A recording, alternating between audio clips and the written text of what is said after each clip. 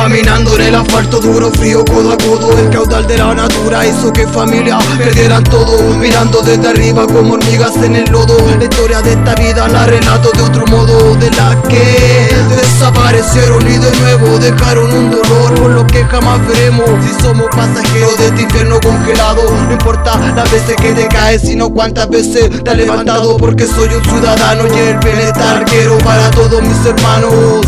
Yo, aunque me hayan humillado, pisoteado y mordido de mi mano, niño mimado, la droga que te angustia no te hace más humano. Al contrario, te torna de otra forma y te roba lo amado. Te borra los recuerdos y te deja desolado. Aunque me hayan derrotado, a mi espíritu de luchar no le han ganado. Porque sé lo que les cuesta, todos nos equivocamos.